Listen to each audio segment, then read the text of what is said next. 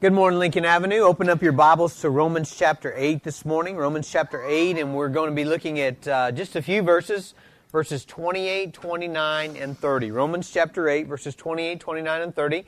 I came in while Drew was doing the announcements. I heard him announcing about the WCA sheets, and then I did not hear him announce about the women's Bible study, so I think I need to do that, right? So this is not on. Is that what you're telling me, Brian?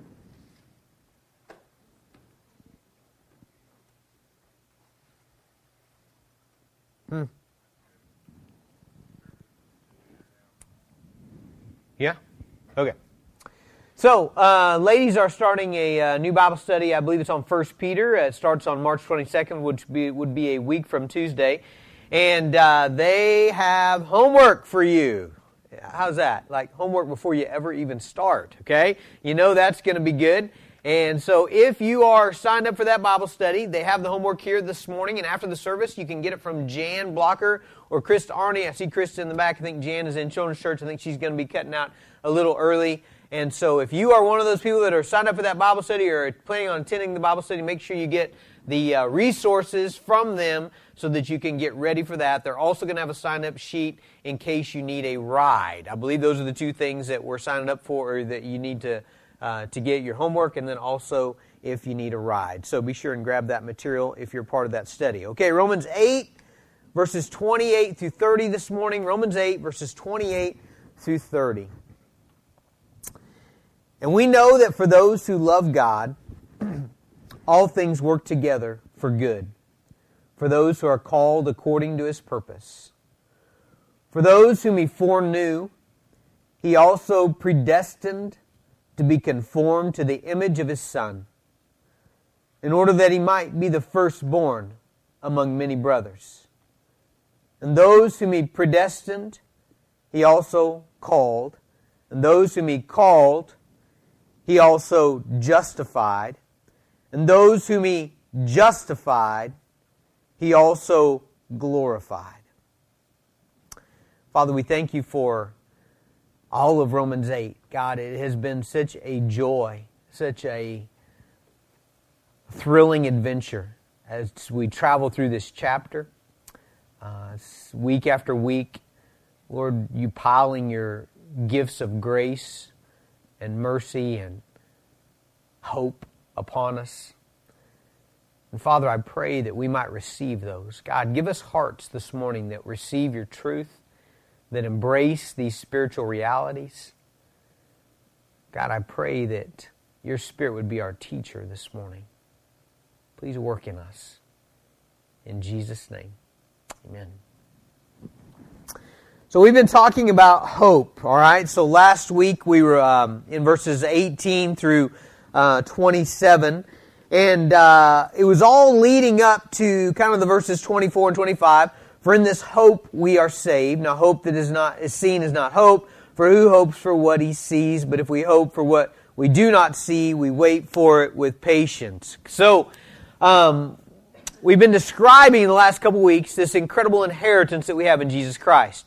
Last week, I don't know, maybe it was my pitiful attempt, but I tried to kind of illustrate things that we have right now, right, in Christ. We have the Spirit of God, we have forgiveness, we have adoption, we have all those things right now. If you're a believer, you have those. And then extending into eternity, kind of beyond the curtain, okay, beyond the veil, where Christ is, where He's seated, we're fellow heirs with Him.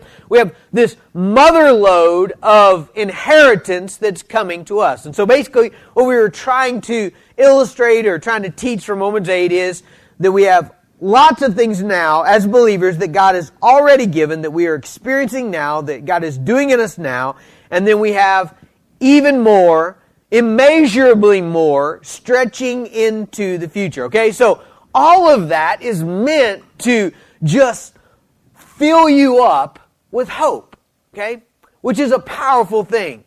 Just think about how different your life is when you have something coming, that you are hoping in, right?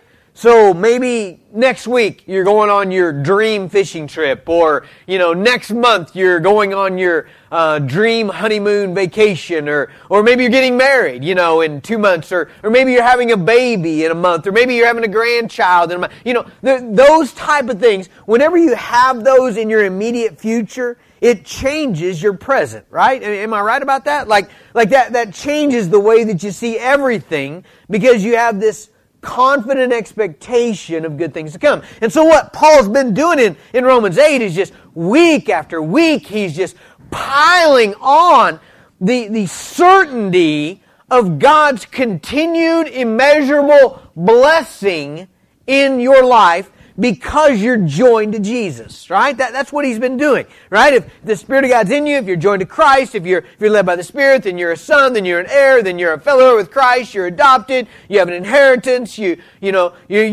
what's coming for you is immeasurably greater than any difficult thing you might have to endure. I mean, all those things he keeps pressing on us again and again and again. So we ought to be a people that are filled up with confident expectation, just anticipation, looking, stretching, waiting, right, for all these good things to come. But many times we aren't those people. Why? Well, life can be kind of a hope crusher, can it? Right? I mean, right? That's probably the best way to put that. Life can be a hope crusher. What I'm talking about is that we can have difficult, hard things that hit us wave after wave after wave, and they shouldn't, but what they have a tendency to do is kind of fog up those good things to come. So we begin to not see ourselves as this hopeful good things to come, but rather these crushing things that are on our life right now. I love to ride bicycles. I love to road bike. I love to mountain bike. And somehow that just did not get genetic. My wife, overwhelmed me with all of her genes. Our kids, when you look at our kids, they're really, like her genes win every time, And so they didn't get that, I guess, the love for bicycles. My son will ride. My daughter Hannah, just this last year, right before she left to England, I really kind of got her enjoying bike riding. We would go out early in the mornings, but before that, not really. But one of the things in my parenting this has been horribly deficient is teaching kids to ride a bike, And so with a couple of our kids, it went okay, but with a couple of them, it wasn't, I'd get them all hyped up, and then we'd bring in, usually for a birthday present, the new bike, And man, it's new, and it's got, for the girls, a basket, and little twirlies, and sparklies, and, and right away, there's this hope, this confident expectation of good things to come,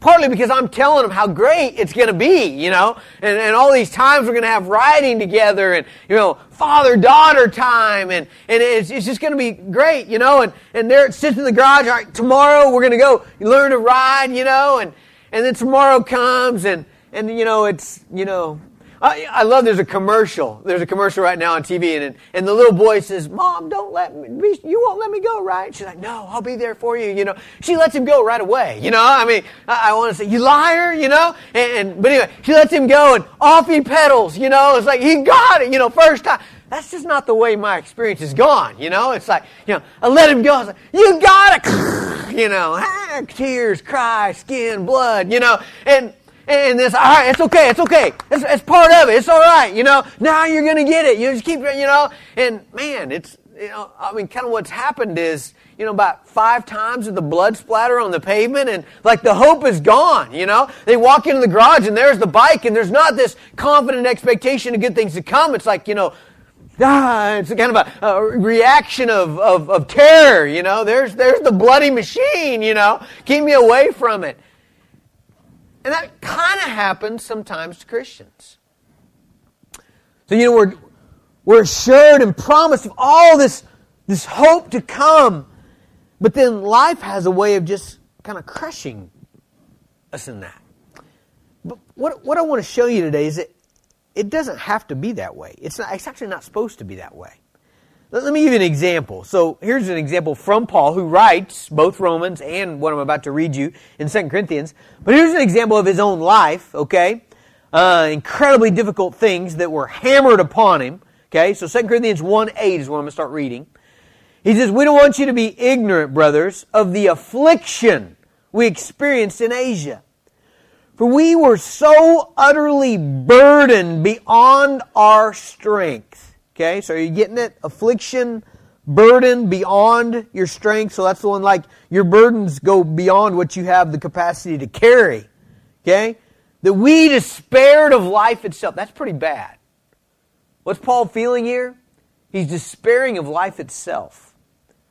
"Indeed, we felt that we had received the sentence of death. But that is all the stuff he just told us, was to make us rely not on ourselves, but on God, who raises the dead. He delivered us from such a deadly peril, and He," now he's talking future, "will deliver us. On Him we have set our hope that He will deliver us again." Okay, now that's just an example from the Scriptures, a real-life example of how crushing burdens in the life of the Apostle Paul didn't extinguish his hope. It actually flamed it up. All right, now, how does that happen? Well, that happens through verse 28. Okay, Romans 8:28. Verse you know, famous verse. Maybe you got it cross-stitched on your pillow. You know, it's one of those kind of verses. "And we know that for those who love God, all things work together for good, for those who are called according to His purpose." Okay? That's how Paul was able to remain hopeful through the crushing waves of difficulty that came on his life. All right, now let's unpack this verse. Okay, so verse 28. "And we know," okay, first of all, we know, okay, that this should not be unfamiliar to you. In Romans 6, we heard this all the time. Paul says in verse 3, "Do you not know that all of us who've been baptized into Christ Jesus were baptized into His death?" Verse 6, "We know that our old self was crucified with Him in order that the body of sin might be done away with." Verse 9, "We know that Christ, being raised from the dead, will never die again. Death no longer has dominion over Him." Over and over again, verse 16 of chapter 6, "Do you not know that if you present yourselves to anyone..." Okay, so this is a familiar phrase to us, right? When Paul says, "Don't you know?" or "we know," what's he saying? He's calling on you to embrace spiritual realities. Okay? He's not really talking about, do you know these facts? He's assuming you already know them. Okay? And so what he's saying is, hey, I want you to grab on to this spiritual reality by faith. Okay? So, we know. So grab on to the following spiritual reality by faith. Now, what is the spiritual reality? Well, the spiritual reality is that for those who love God, all things work together for good. Okay? For those who love God, all things work together for good. Now, there's an important word, okay? It's the word for, F-O-R, and it occurs 2 times in verse 28. And we know that for those who love God, all things work together for good. And then, again, for those who are called according to His purpose. Okay, those are 2 important fors, all right? Because what they tell us here is that what Paul is telling us, the spiritual reality that all things work together for good, is not for everybody. Okay? And we're going to see that. It's not for everybody. Be really careful about the promises of the Bible. First of all, look for them. Okay? Look for them. Hunt for them. If you're a believer, hunt for them. Look for them. Grab onto them. Okay? Because they're the gasoline to your life. They're going to fuel. They're going to energize your spiritual life. But make sure they're for you. Okay? Because what he's telling us here is that all things don't work together for good for everybody. All things work together for good for, and then he gives 2 categories of people. It's actually 1 category, but 2 characteristics, okay? For, number 1, those who love God. All right? Those who love God. So all things are going to work together for you if you are a person who loves God. If you are a person who's in a relationship, father, son, we talked about that earlier in chapter 8, type of relationship with God. Okay, the people who love God are the people who are joined to Jesus, who've seen His glory, His character, His work, and they trust Him and they've come to love Him. We saw way at the beginning of this series in Romans 1 that the root of sin is people don't value God. They're not interested in God, right? That's what Romans 1 told us. You know, we live in a world full of people, and every one of you were, at least at one time, this person. We're not interested in God. Man, we chase everything but God, you know. We chase money, we chase pleasure, we chase, experience, we chase adventure, we chase all this other stuff because we're not convinced that God really is very exciting. We're not convinced that He's that great. That's the way we all enter into this world. That's called sin. Every sin in your life is a result of that factor that you don't trust and value and love and see the glory of God. Okay, now, when a believer is transformed, that's what fundamentally changes in us, is we see His glory. We see, wow, okay, that's who God is. Wow, I want Him. I trust Him. Man, He's done all that for me. He will do all that. That's who He is. Oh, wow. I keep saying wow. Colt says wow all the time. That's his new word. Wow. Wow. He's puppy bark. Wow. Okay, so evidently it's rubbed off. Okay. We see His glory, and so we're drawn to Him. And now all of a sudden, Psalm 42, as a deer pants for streams of water, so my soul longs for You. We desire God now. Psalm 73:25, whom have I in heaven but You? And there nothing on earth I desire besides You. Now all of a sudden we are drawn to God. We trust God. We worship God. We think about God. We read His Word. We want to be in His Scripture. Lord, show me what you say. I want to trust it. Now we begin to love what He loves. 1 John 5:1 tells us one of the primary characteristics of a person who loves God. How can you tell? Here's how you can tell. They love His people, right? They gather together and they're patient and they bear with one another and they work hard at spiritual relationships. Why? Because that's God's child. And because I love God, I'm going to love Him. I'm going to love her. Right? How else do you know? Well, John 14:21 tells us that those who love God keep His commandments. Why? It's not like we're earning it. No, it's because we trust Him. Right? We've seen, that's who You are. Wow, you're awesome. You're good. You're everything I need. And You said that. I'm going to trust You. Okay, those are the things that characterize people who love God. And so, verse 28 says, all things are working together for good to those who love God. And then the second part here, for those who are called according to His purpose. Called according to His purpose. Again, this is one group, not two. Those who love God are called according to His purpose, and those who are called according to His purpose are those who love God. Now, this word called, I'm going to take a moment and just try to explain or give you a little more insight into it because it's an important word in this passage, especially when we get down to verse 30. But the word called here basically means God is pursuing and has initiated a relationship with you. Okay, it's the Spirit of God's work in your life. The word is, He's not using it in the sense of you heard something with your ears, right? He's not using it in the sense of kind of you heard the invitation to salvation. Now, how do I know that? Well, I know that because look at verse 30. And those whom He predestined, He also called. And those whom He called, He also justified. Okay, so everybody who's called is justified. And everybody who's justified is glorified. And so we know that He's not using the word called as in when I get up here and say, hey, come to Jesus. Because here's the reality. Everybody who hears me say, come to Jesus, is not justified. Man, I wish they were. Wouldn't that be awesome? Everybody you share with at work, when you're in the break room and you have your opportunity, someone's really struggling with life and they come to you for help and you say, man, let me share with you the greatest thing in my life. Let me share with you the greatest news that's ever come to me, and you share it. What's the reality about that? Not everybody who hears that is justified. Right? The word justified means to be made righteous by God. Okay, so He's not using the term called in the sense of just to hear something, all right? Like, hey, come to Jesus, all right? I'm calling you to Jesus. It's not in that way. he's using it in the way of God calling people into himself, in the sense of God initiating and drawing men and women to himself. Okay? He's using it in what theologians call the sense of an effectual call. Right? It's like when Jesus comes to the cemetery and he says, Lazarus, come forth. All right? What happens there?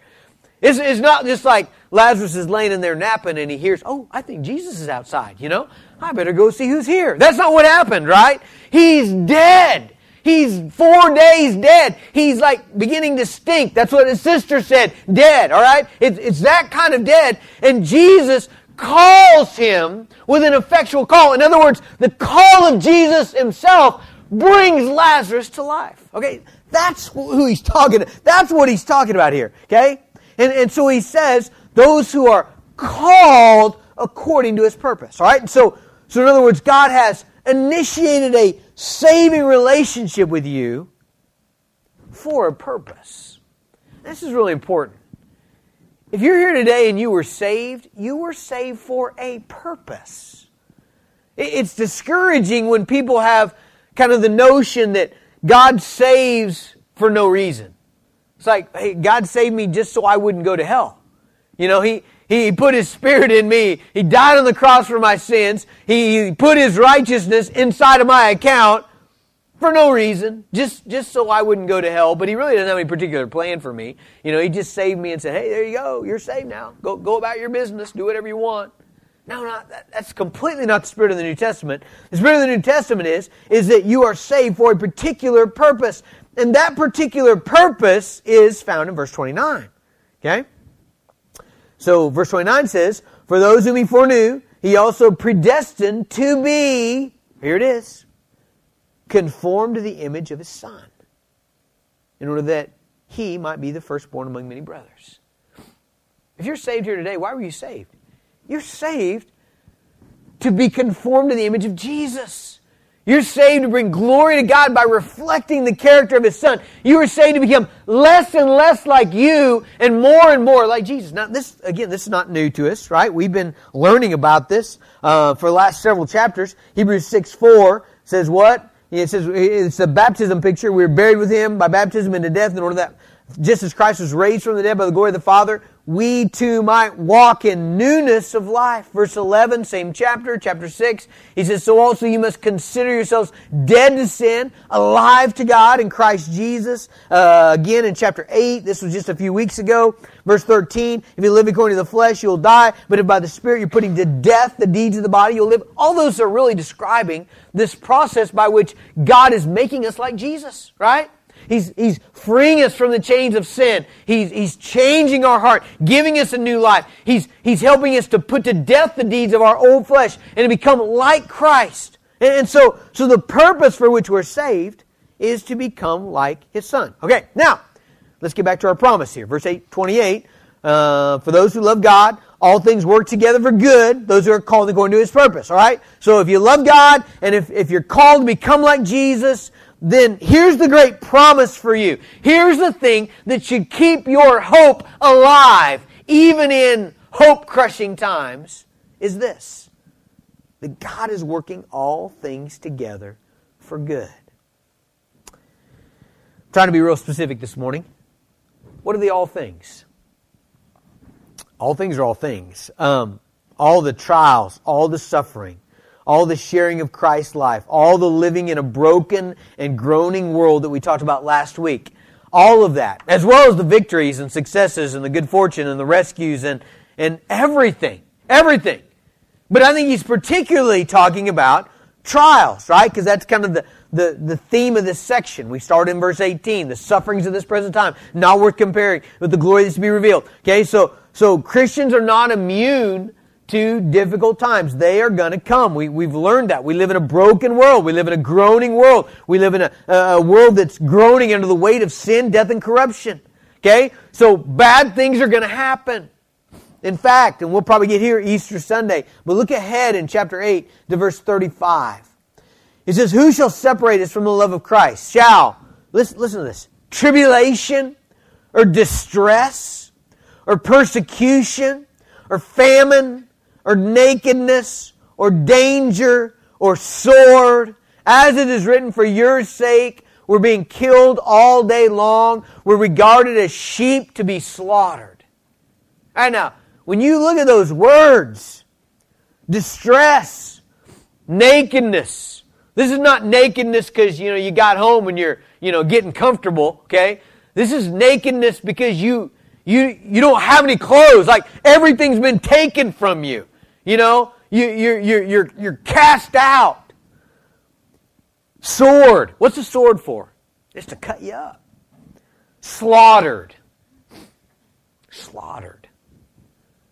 We just don't know much about that. Those orphans that we support in Orissa, India, they know about that. All of their parents were slaughtered in 2008. Systematically chopped up. They understand that. Those are bad things. So Paul is saying all those things, everything we're going to experience in this life, God is able to work for good. Now be careful. Again, I don't want there to be any misunderstanding. Is he saying all things are good? No, not at all. So don't be one of those people that's like, well, you're sick, but it's okay. God works it all together for good. It's good. No. It's sad when you're sick, There's a lot of horrible, terrible, beyond imagination, wicked things in this world. As a pastor, I have sat with people in situations so evil and so painful and so demonic, I couldn't get my mind around how horrific this thing is. I had this happen this week. I drove away saying, man, every time I think it couldn't get more evil, it couldn't get worse, it does. So God's not saying those things are good. Those things are terrible. Those things break God's heart.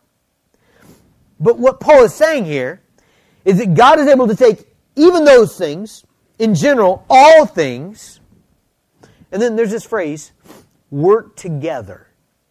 Okay, together implies there's something else, right? There's another force, okay? The other force there that's taking all things, okay? So you have all things. You got victories, successes, defeats.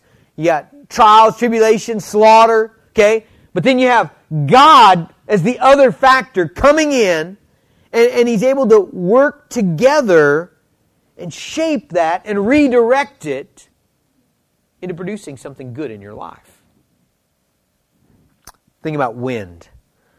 I would say in general, wind is not my friend, I don't especially enjoy wind, sometimes it destroys things, sometimes it kills people, sometimes it wreaks havoc. In general, it produces just kind of an uncomfortableness most of the time. Sometimes it's pleasant, but most of the time, if you're a bicyclist, it's not your friend at all, in general, it's not good. But there's a lot of ways to bring another factor in, a sail, for instance. You can bring a sail in, and you can work together with wind. You can go anywhere in the world by something else powering you, right? Okay, that's what God's doing here. Okay, so God is coming in, and He's taking all things, and in His sovereign, incredible, beyond imagination power, He is working together with every circumstance in your life, and He's producing good. Now, what is good? What do we define as good? Okay. Let's say there's something certain and there's a surprise. Right? So, what is the certain thing? Because that's the thing that we want to make sure we understand. The certain thing is, what good is going to come, absolutely for certain, without a doubt, positive, 100%. Okay, what good thing is going to come? Well, it's in our text. Okay, God's able to work all things together for good for those who love God, who are called according to His purpose. What is this purpose? Verse 29, for those whom He foreknew, He also predestined to become conformed to the image of His Son. Okay, so the good that we know God is going to do is He's going to use every hard, difficult, good circumstance in your life, and God is going to use that to make you more like Jesus. Okay? To to conform you into the image of Christ, to give you the mind of Christ, the love of Christ, the life of Christ, the character of Christ. Okay, that's the certain thing. Now, then there's the surprise thing. What's the surprise thing? Well, if I knew what it was, it wouldn't be a surprise, right? So we don't know what that is, but we know what the certain thing is. But then there's also a surprise thing. So let's work this out, okay?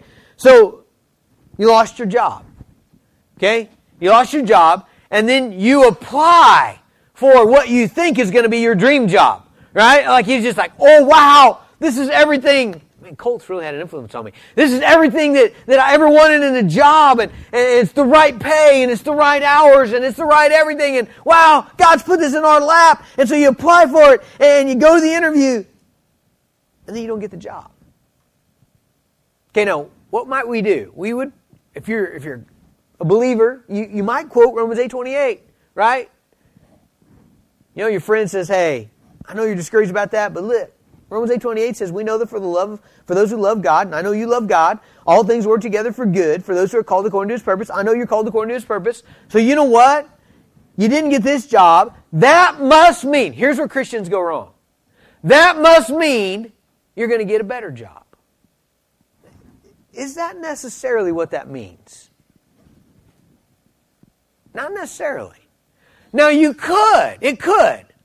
In fact, lots of you would have testimonies where you're like, hey, that happened. That happened.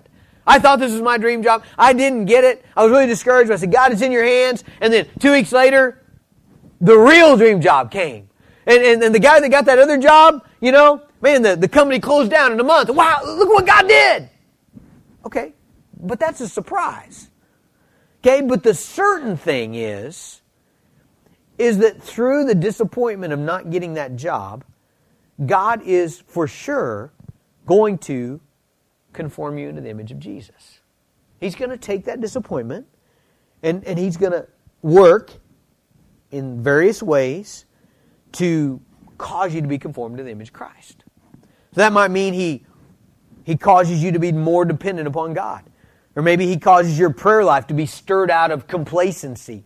Or maybe you learn the true commitment. Maybe the first time in your life, you learn to really be content, you know? Or maybe you gain victory over a lifelong struggle with anxiety and worry. Or maybe He takes the circumstances of your life and He shapes them into Christ-like humility. Those are certain. And maybe you get a better job. That's a surprise, right? But the one thing is for sure to happen. So you have certain things, you have surprise things. So let me give you an example of this. So when I was a sophomore in college, I believe it was, we were attending a church called Spring Hill Baptist Church. I made friends with the pastor at school. He was kind of mentoring me. We loved it. Little bitty country church in between Springfield and Bolivar, Missouri, out in the middle of nowhere by the city dump. That's always where you want to put your church, you know, is by the city dump. You notice where Lincoln Avenue is? Huh? Okay, that's where you always want to put your church, by the city dump, okay? And about 35 people, average Sunday attendance, 40 maybe, 50 on a great Sunday. Pastor is in college with me. We're both college students, okay? One Saturday night, teenagers came through rural Missouri there and went church to church in these little churches, broke in, stole what they wanted to steal, doused the place with gas, and lit it on fire. And they burned church after church in one night. Okay, so we wake up the next morning and our church is burned to the ground.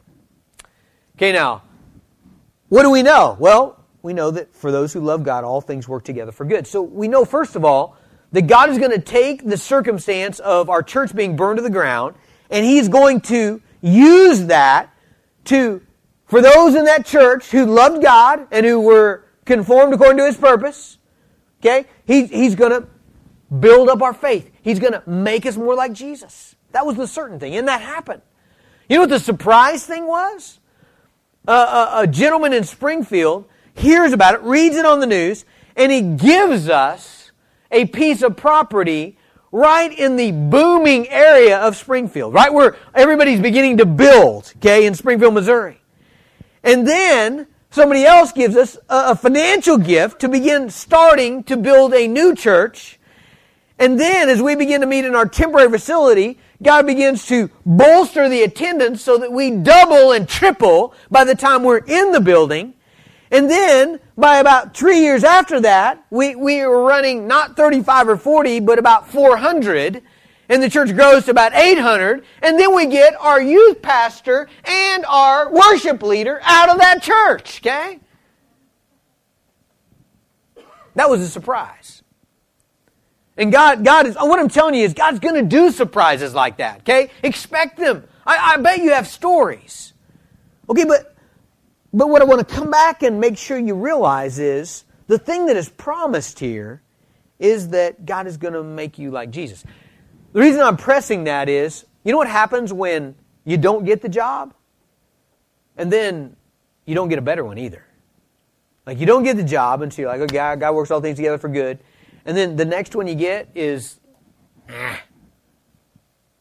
What happens to hope sometimes there, right? If you have kind of a bad theology, you could think, well, God's not working. Well, no, God is working. God is working. God's doing the best thing. Okay, so let's continue to unpack this. So maybe you got a family member who gets sick. All right, Romans 8:28, right? So, hey, we know that for those who love God, all things work together for good. For those who are called according to His purpose. What does that mean? Does that mean, hey, they're going to recover and be healthier than ever? Maybe. But that's the surprise part, right? What's the certain part? Well, the certain part is that God will use your sickness to conform you to the image of Christ in some way. In some way. God's going to do that. He's going to make you into the image of His Son. Now, surprise things may happen. Maybe the sickness actually saves the marriage. Maybe the sickness keeps one of the children from rebelling in a lifelong rebellion against you. Who knows, okay? I mean, those are cool surprises. I'm not trying to douse those. God is going to do those things.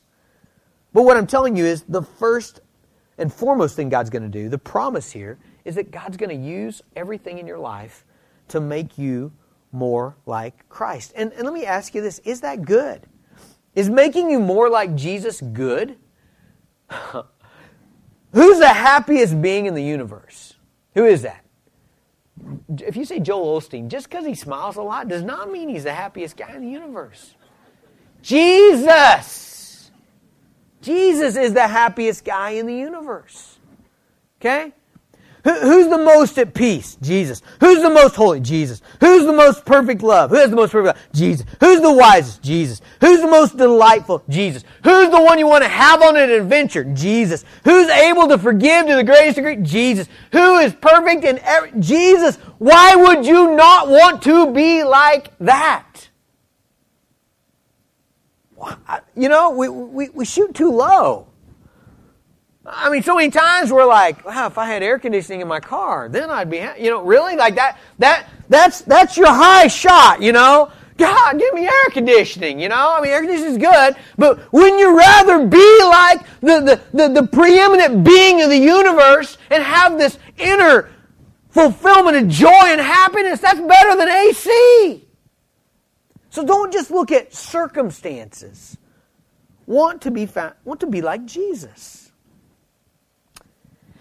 Now, in addition to, again, the certain, which is you're going to be conformed to the image of Christ, and the surprise, part of the surprise also is that God works on the good of others through your trials.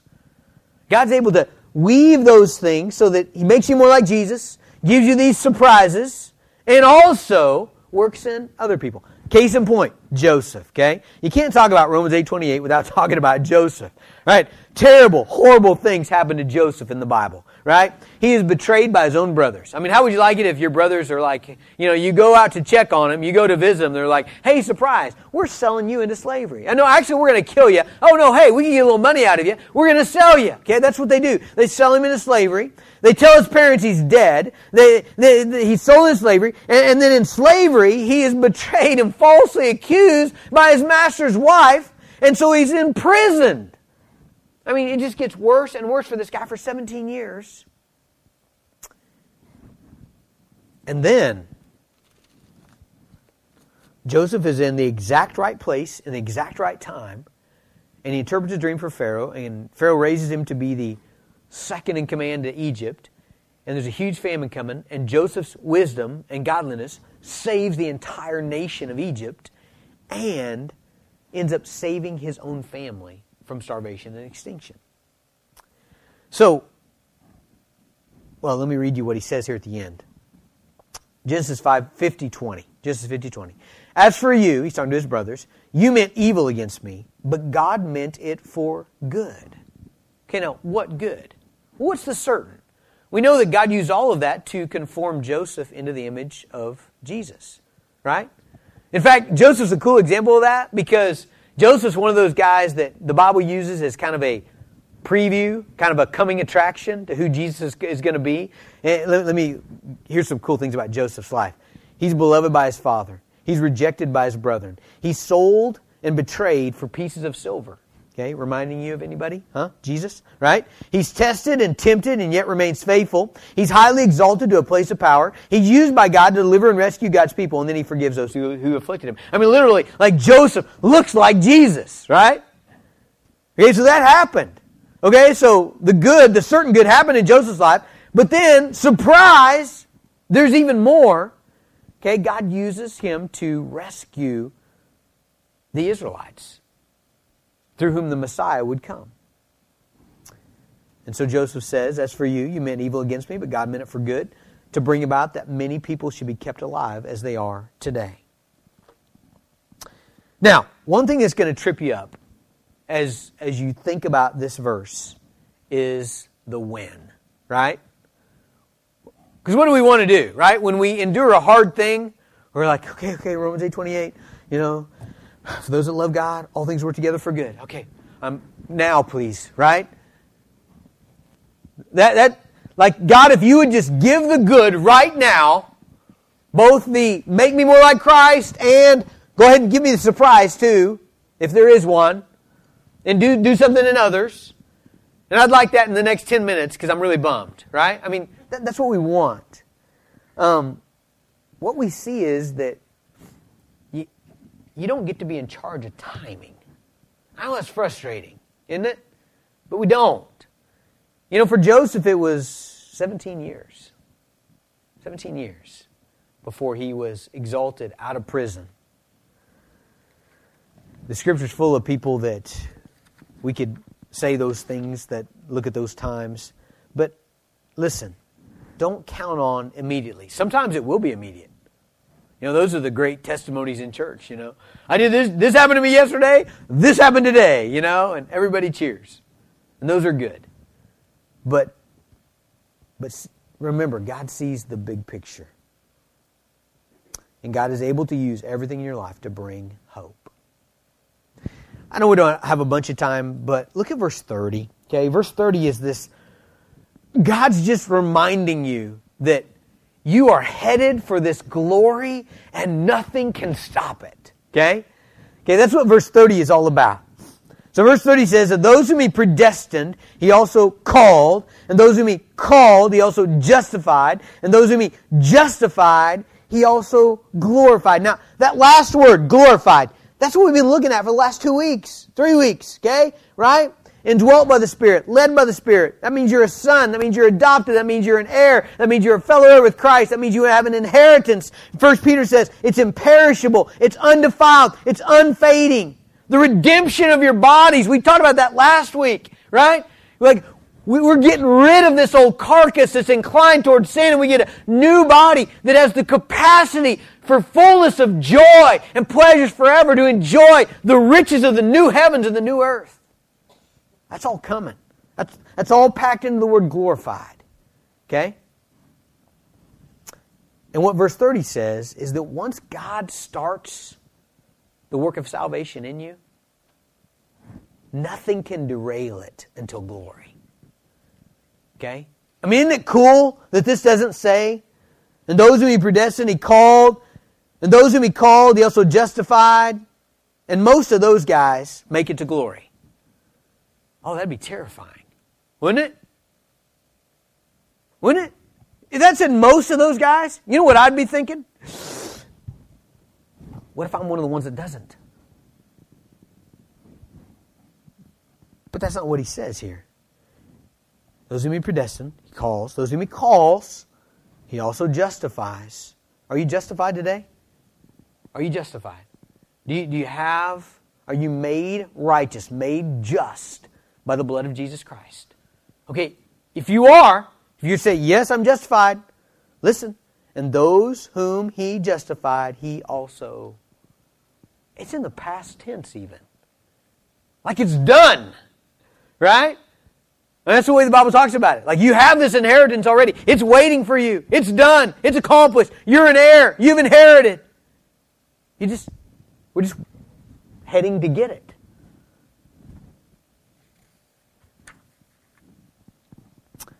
No one's left behind. No one who's a believer. Now, a couple implications real quick. Hope I have time for these. Indomitable joy and hope. We're just going to leave that one because I think I've already talked to you about it. Get this one. People who believe Romans 8:28 are able to forgive. They're able to forgive.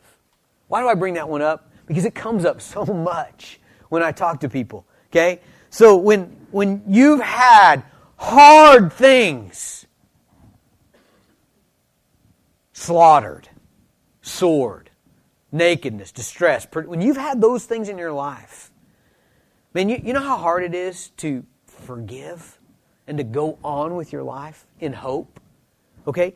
So why, if you believe Romans 8:28, are you more able to do that? Well, first of all, you're able to put those people, that person, in God's hands. All right? God's able to take care of them. Justice. We'll talk about that in Romans 12. Justice. I'm not the justice police. I don't have to carry it out. I don't have to punish them. I don't have to hate him in my heart and try to project that on him and wish bad things. I don't have to do that. God is in the heavens. He is just. Vengeance is mine, saith the Lord. I will repay. Okay. Sure is God.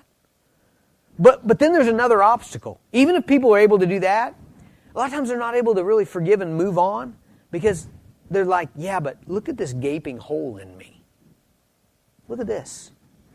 What about this? I can't move on because what about this? All right. And we know that for those who love God, all things work together for good. Is God able to work this? Is He somehow able to turn that with a sail and use that to conform you into the image of Jesus Christ? Yes. Yes. Yes. Yes. Is He able to do things in you that maybe would never have been done? Is He able to produce a capacity for glory that maybe would have never been there? Yes. And may there be a surprise. I don't know, maybe. But we know the certain. We know the certain. Now, one last thing. I gotta close this way. Listen, if you don't love God and you're not called according to His purpose, this is not for you. Okay, I don't say that to be mean, but man, I say that just because I want you to repent. I want you to turn to Jesus. I want you to see that He's your only hope. Okay? Because if He's not your hope, then I guarantee all things will not work out for you. Right? In fact, they may seem to be working out right now. Like everything may be just, running awesome for you. Like everything you touch turns to gold. Okay? It doesn't matter. Ultimately, things will go very, very, very badly for you without Jesus Christ. All that you built will unravel. All that you hold dear and hope in and cherish in will be ripped from your hand. Without Jesus, without a father-child relationship with God, without the indwelling Holy Spirit, things will not work out. In fact, every good thing in your life will one day simply be used as judgment against you, that despite your blessings, you continue to reject the God of the universe, the God who made you, the God who's given you every good thing. And every bad thing in your life will be evidence that even despite difficult times, you did not turn to God. And so if you don't love God, and if you're not called according to His purpose, then things are not going to work out for good. Not ultimately. And so I invite you today. This is Jason's call. Remember, this one doesn't have the power of God's call. But God uses people like me and you when we call. I call you to Jesus. I call you to come. I call you to turn away from whatever you're trusting in and whatever you're loving and whatever you're pursuing that you think is going to make you whole. And I tell you today, Jesus is the only thing that will fill you up. Father, I ask you to send your Holy Spirit, Lord, to take those words, that truth about Jesus, that He is our Savior, that He's our King, that He came and lived the perfect life and died a substitutionary death. God, that you would take those words and that you would call men and women to yourself. And Father, I pray that you would give great hope today, great hope in what you are doing and will do through every circumstance in the believer's life. God, fuel our hope. In Christ's name, amen.